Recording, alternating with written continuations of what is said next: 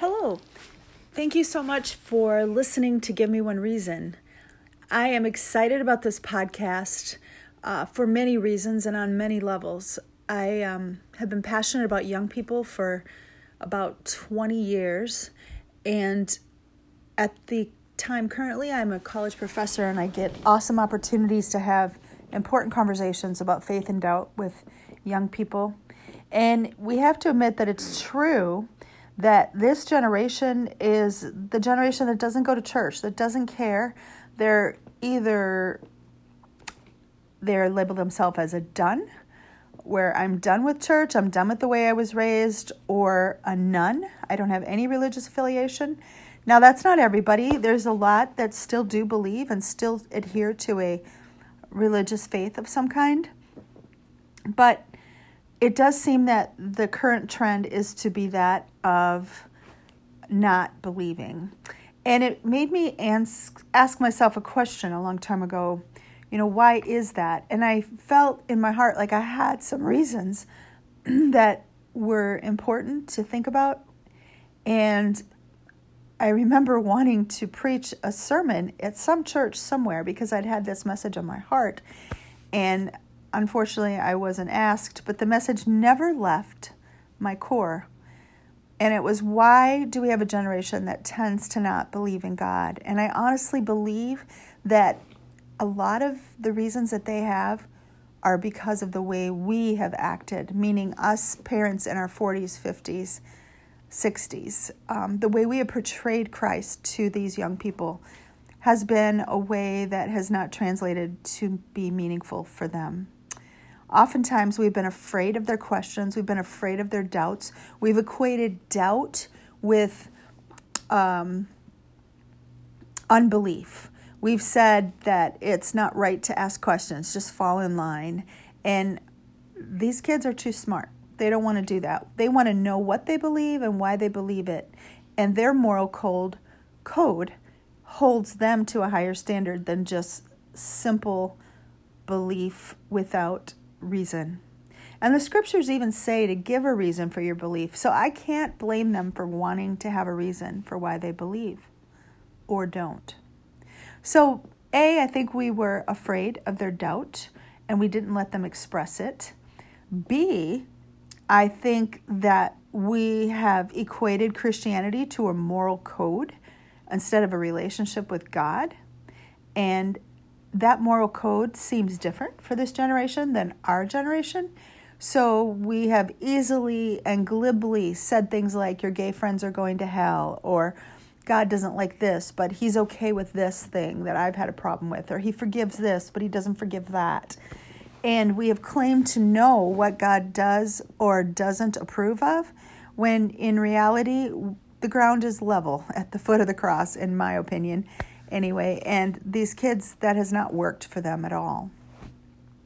Another reason is I think that with the rise of the internet, they are a fact-checking generation. And we have foolishly said things like, you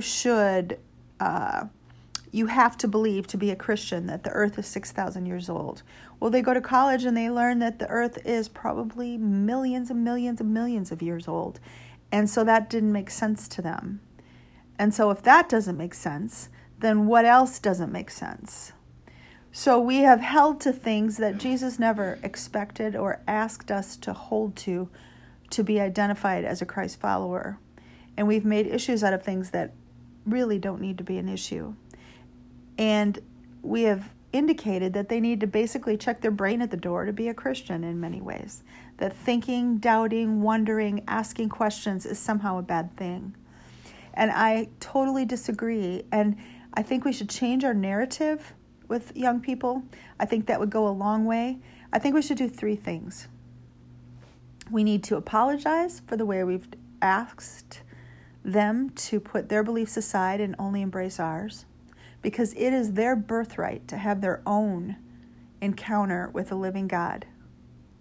Their own. So we need to apologize.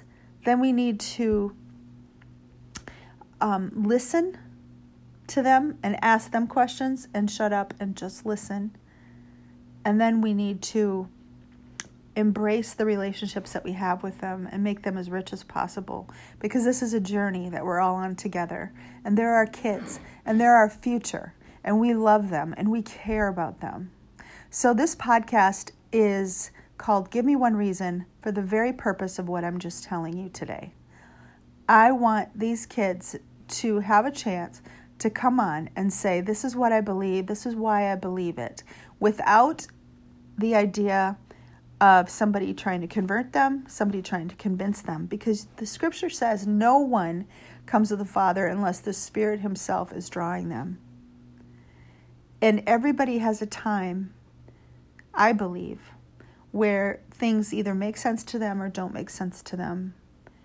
And I want to honor that process in each individual I meet, whether they're old or young.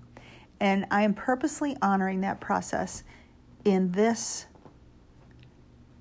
podcast. That is why I'm doing it. I want to say that I would welcome any millennial, of course, that would like to talk to me about these things.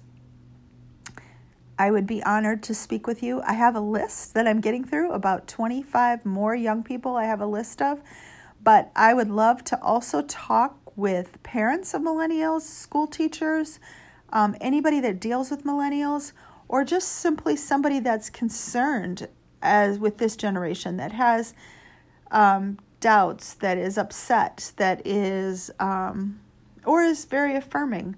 I would love to speak with you. And I ask that you get in contact with me and say, hey, Kathy, I'd love to have a conversation and go on that podcast. I would be honored to speak with you. So thank you for listening to me. I hope this isn't too long, but it sets up why I'm doing what I'm doing, and listen to the ones that resonate with you.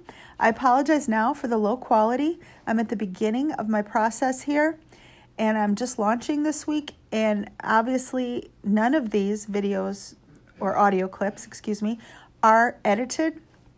I didn't have the time or the means to take care of that. So they are what they are. And you might even hear me say, oh, we'll have to get that out or cut that part out. And I didn't.